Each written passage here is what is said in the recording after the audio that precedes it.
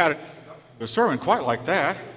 It's usually a ball game you hear stuff like that. You guys did a really good job. Welcome. Sean told me to make sure I told you that he misses you all, and thinking about you this morning. It's always nice to have just a little bit of time away, and he's doing a little bit of that today. I think there's a wedding or something he had to go to, which is not really time away, is it? It's just kind of like work. But anyway, he sends his greetings to you. I'm glad to be here today, usually up on the east side. And I think I spoke here once before, way back, a couple of years ago. And glad to be here. You know, the series we're in is a series about being a good neighbor, love your neighbor kind of thing. And today, the question I just want to ask you is, what kind of neighbor are you? Maybe we should ask your neighbors, what kind of neighbor are you? You know, in the Bible, when Jesus talked about loving your neighbor as yourself, the first thing that happened was a real religious person said, well, define neighbor for me. Remember that story?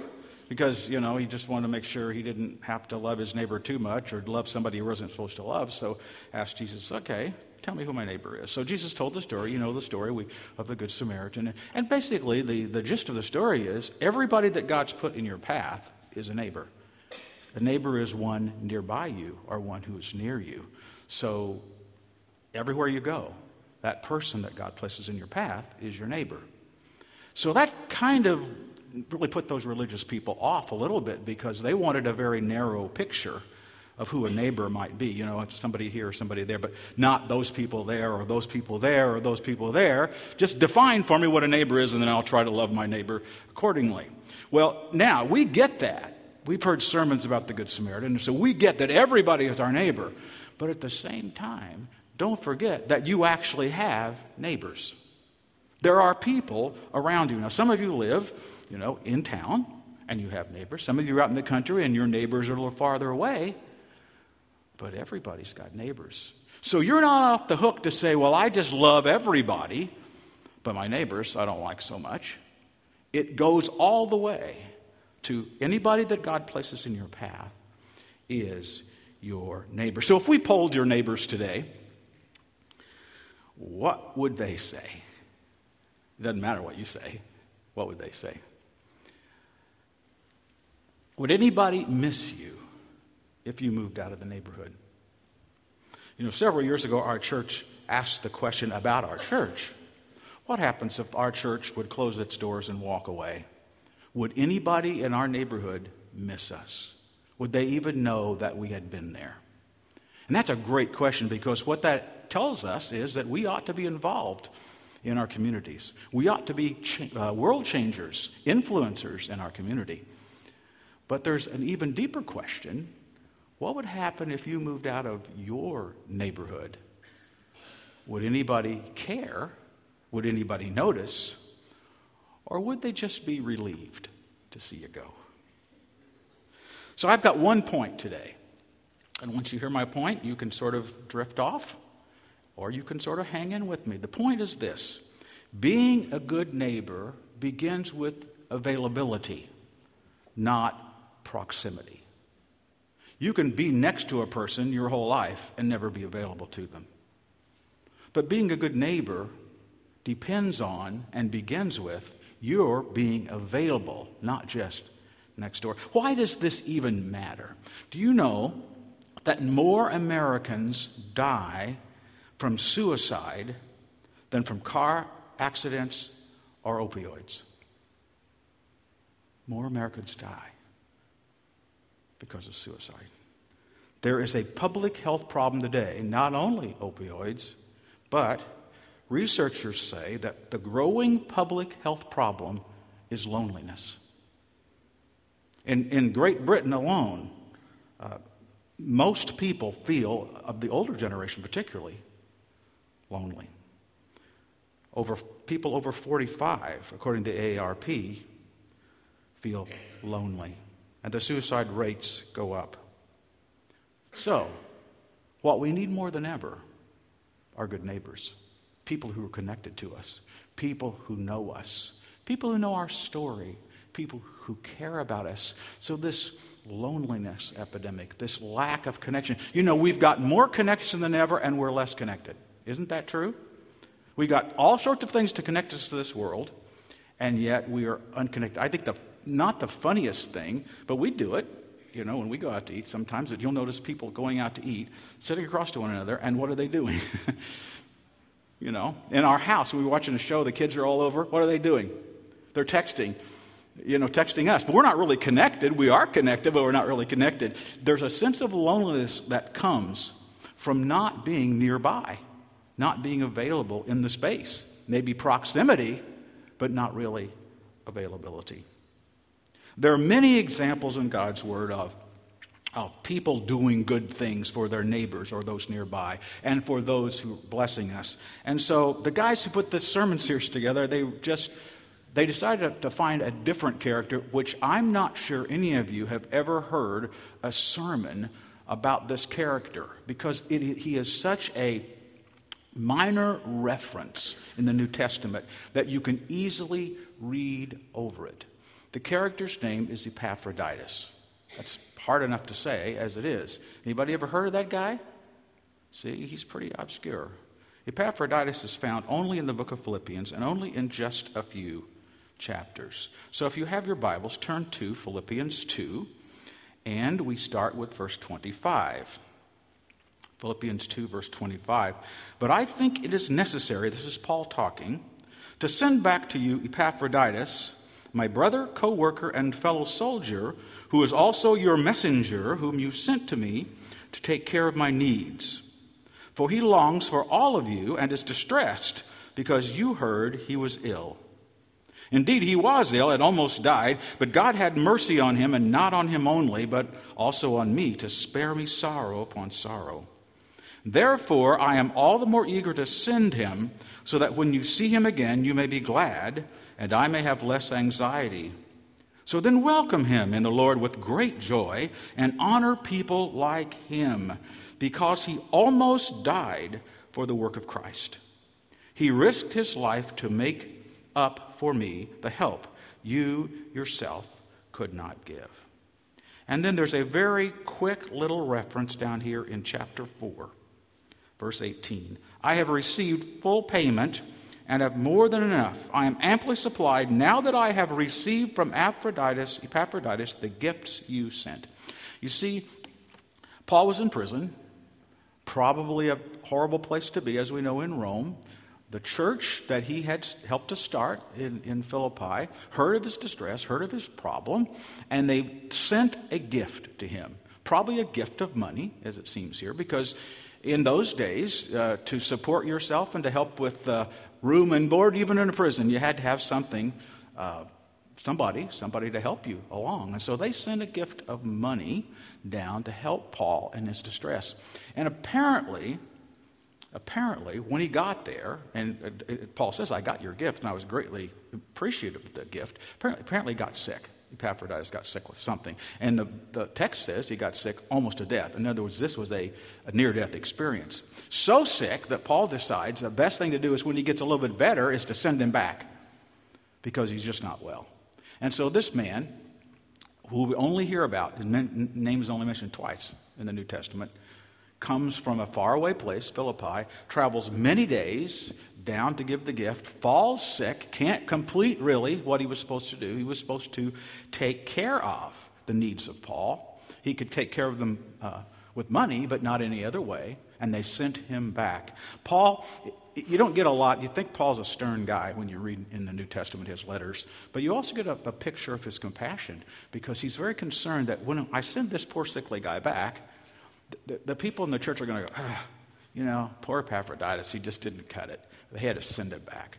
And so the compassion of Paul says, no, he did exactly what you asked him to do, and I am pleased with him. He's a fellow brother and a soldier, and all those words he uses, I'm sending him back to you. You should honor people like him who made themselves available to do God's work. You should honor people like that. This act of service was important enough to be remembered, written down, and we have it today. So there are some lessons that we can learn from Epaphroditus. First of all, serving is risky.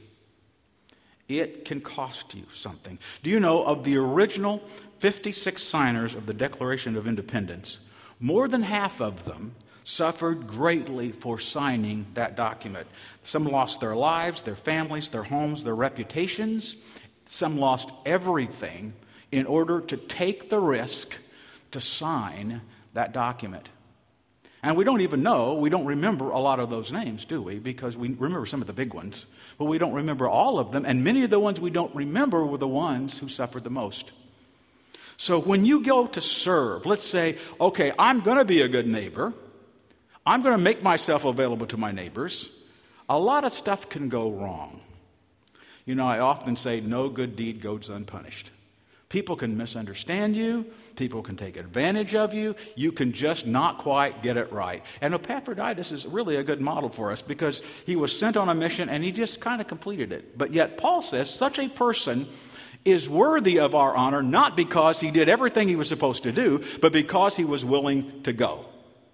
Because he was willing to take that long trip and go. Some people, since we don't really know, some people guess that he was a retired military man, a retired and converted soldier in the Roman army.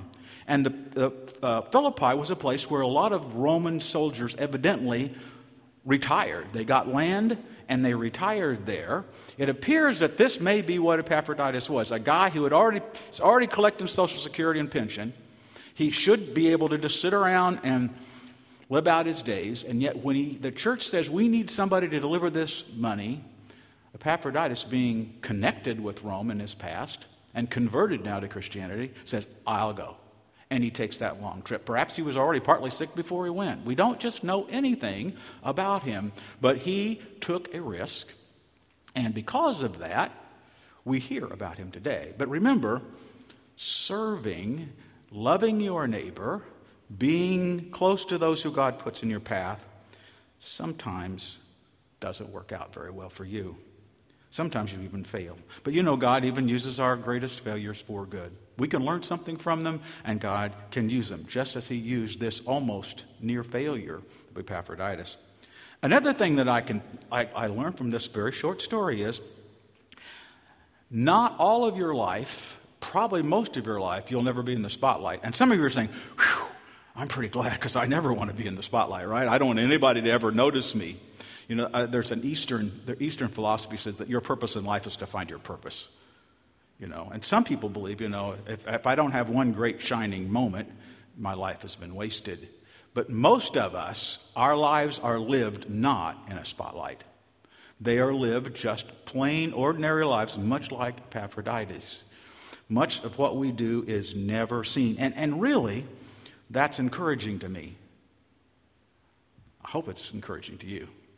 Because he's an ordinary person who was available and stepped into the spotlight just for a very short period of time to accomplish what God wanted him to accomplish, and then back into the shadows, never to be seen or heard from again, back into obscurity. And so, although most of us don't want to be in the spotlight, we'd sure like to be noticed for what the good that we do. And in this case, Epaphroditus was noticed, but many of us never get noticed.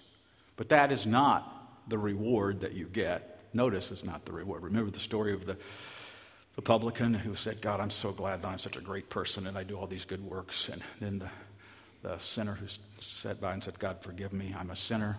Which one was rewarded? Not the one who wants his spotlight, but the one who stood back and said, I'm just a humble servant.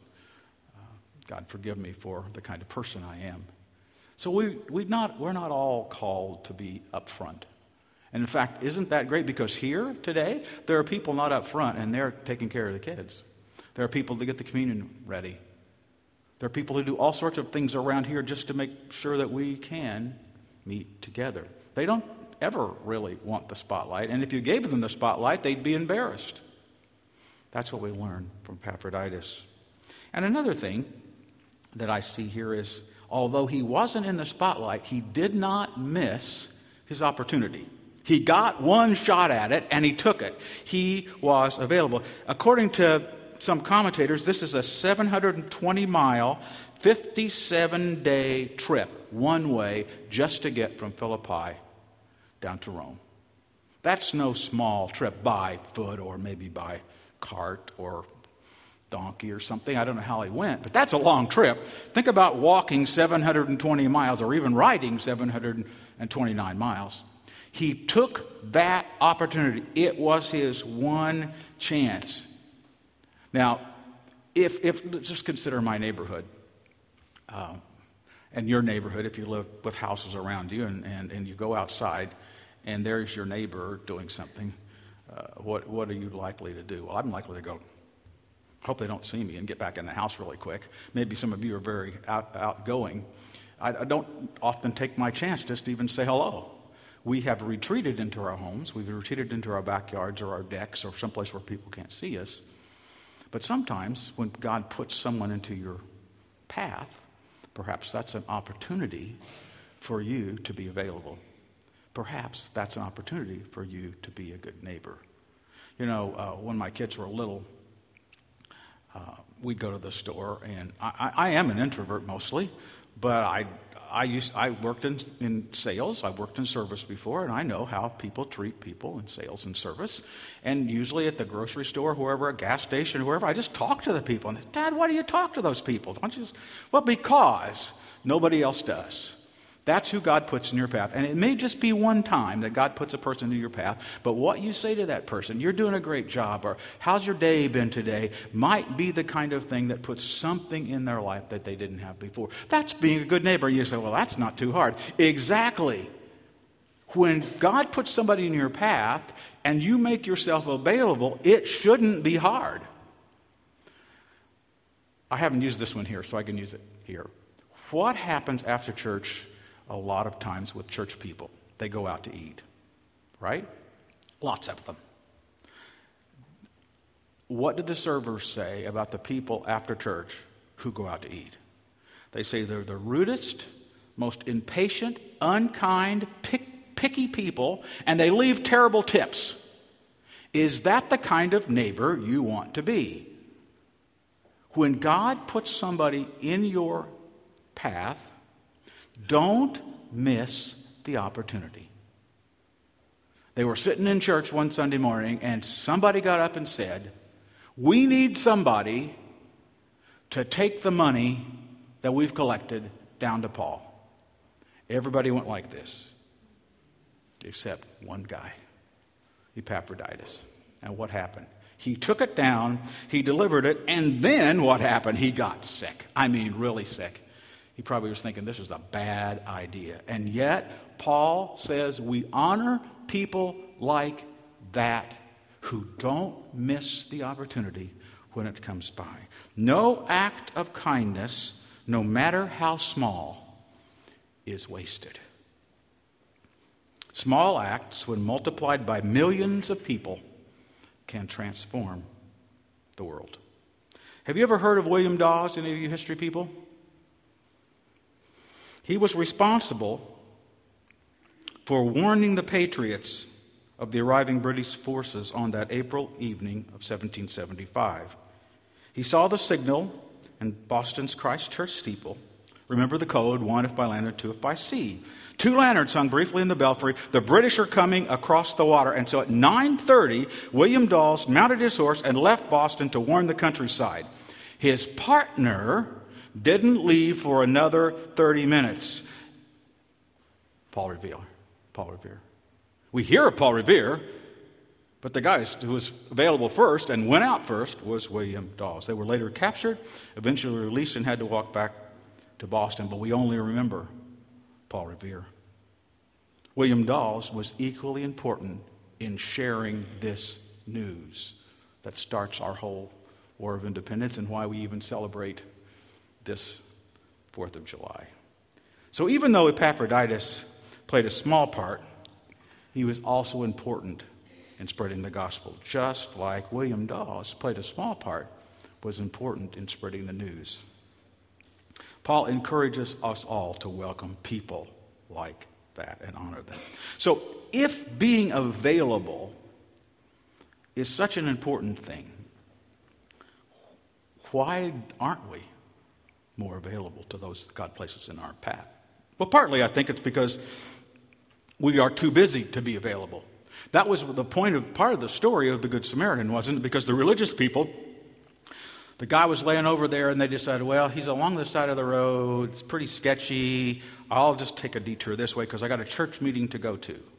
One of them said, I've just been to a church meeting, and I'm tired. I don't need to mess with it. So a lot of times we've just been so busy, we don't have any reserves left to be available for the folks that God puts in our path. Sometimes we might be afraid. I'm afraid of what might happen. And in our day and age, that's a real concern. Sometimes it is risky to put yourself out there. But either one, fear or just complete busyness, means we need to take control of our feelings or our schedules, our time, our energy, and our stuff in order to be available to other people. So, we're going to think about what we need to do. What's the point if we don't learn from the story of this? Remember what Jesus said to Martha, you are worried and upset about many things. And because we become worried and upset about many things, our focus is on ourselves. Our focus is on our troubles. Our focus is on something other than being available to those that God puts into our path. When in fact, many people tell us that serving others, helping others, blessing others is actually great medicine. It helps. When we get out of ourselves and help other people, we don't feel quite so alone. We don't feel quite so bad. Remember, being a good neighbor starts with availability, not proximity. So, our next steps. A couple things you could think about. What would you walk away with today? And how would you put that into practice? Very easy things. First of all, look inside your house, inside where you live, and say, is there a possibility I've not been available to even my friends and my family that really are close to me? Is it possible that I am too distracted? Is it possible that I'm so busy that I really haven't given the time that I need to the people that are closest to me? Have you noticed sometimes that we don't do that? We give time to everybody else, but we don't give time to the people closest to us. No person ever said on their deathbed, I wish I had done more of my chores. I wish I had spent more time at the office. I wish I had spent more time weeding my garden or whatever hobby they have. I wish I did more of that. They all say the same thing. I wasted so much time being away from the people that were closest to me. So being a good neighbor is being involved and available to the people who God puts in your path. And that could be your family. Could be your friends. But let's look outside as well. Let's look in your neighborhood, in your community, and in the world. Can you be available to people who really you're not that close to emotionally, but God puts into your path?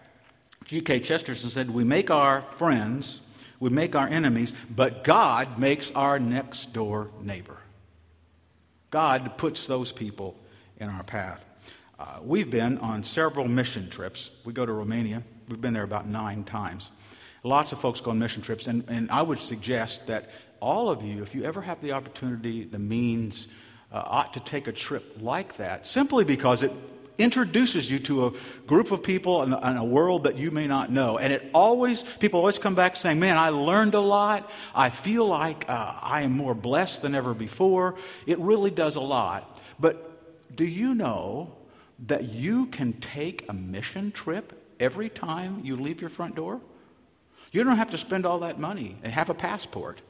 All you have to do is when you go outside and look around and say, God, whoever you put in my path today, help me be wise enough to figure out how to bless them. It could be just a kind word. That may be all for now. It could be a number of things. But there's your mission field. Henry Blackaby, in his book, Experiencing God, I really like what he says. He says, when you pray, watch what happens next. Because you never know what's going to happen. But if you're not in tune to what's going to happen next, you may miss the opportunity, just like Epaphroditus could have when they asked for volunteers. Now, you could say, as you get up in the morning, Lord, make me available to anybody that you bring in my path and help me understand how I should bless them. And then when that person walks in, but not that guy, not the guy at work who bugs me, not the person at the store, whatever. No, not that person. But really, watch what happens next. And if you're watchful, you will find that God brings people into your path that you are able to bless. And so that's my challenge to you this week as you leave your comfortable space. Ask God to say, make me available like Epaphroditus to anyone who comes in to my path. Now remember, you don't have to move people closer to God by preaching a sermon. All you have to do is be available, just like Epaphroditus. Sometimes we're privileged to meet a person and then find out because of what we've done, they've come close to God and followed Jesus. And sometimes we're not.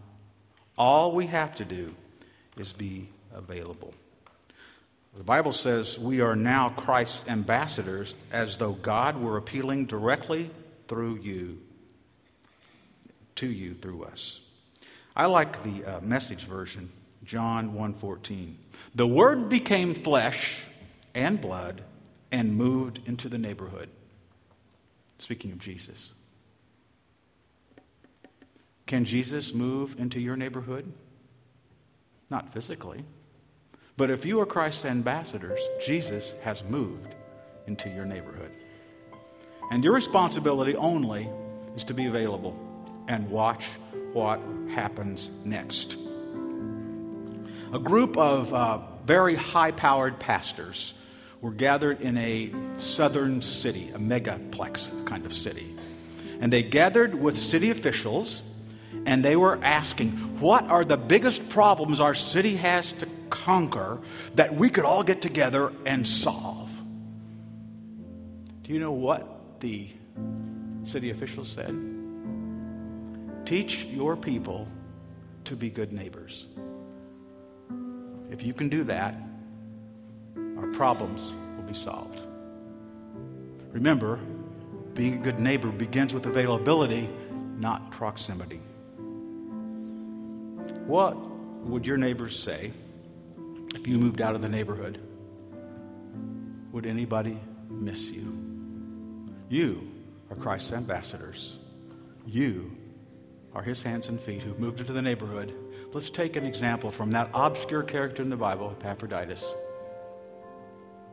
who says, I'm willing to go, no matter what happens. You can do that. That's easy. You've got plenty of chances even today. You can do it. Let's pray.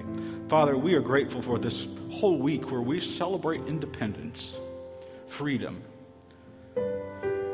But because we are your ambassadors, and we're ambassadors of a kingdom that is not of this world, we have responsibilities. And sometimes we look at it and we think, man, there's just nothing. I'm just a person. I'm just an ordinary person in the middle of southern Indiana. There's absolutely nothing that I can do to be an ambassador to your kingdom. Help us to see that it's not that hard. Take heart. Help us to take heart from the example here of Epaphroditus, who just went and watched what happened. We pray that this week you will bring some people into our path that we will see as God moments, divinely appointed moments where we have a chance to be your hands and feet. Bless us as we walk out of here into our mission field. I pray this in Jesus' name.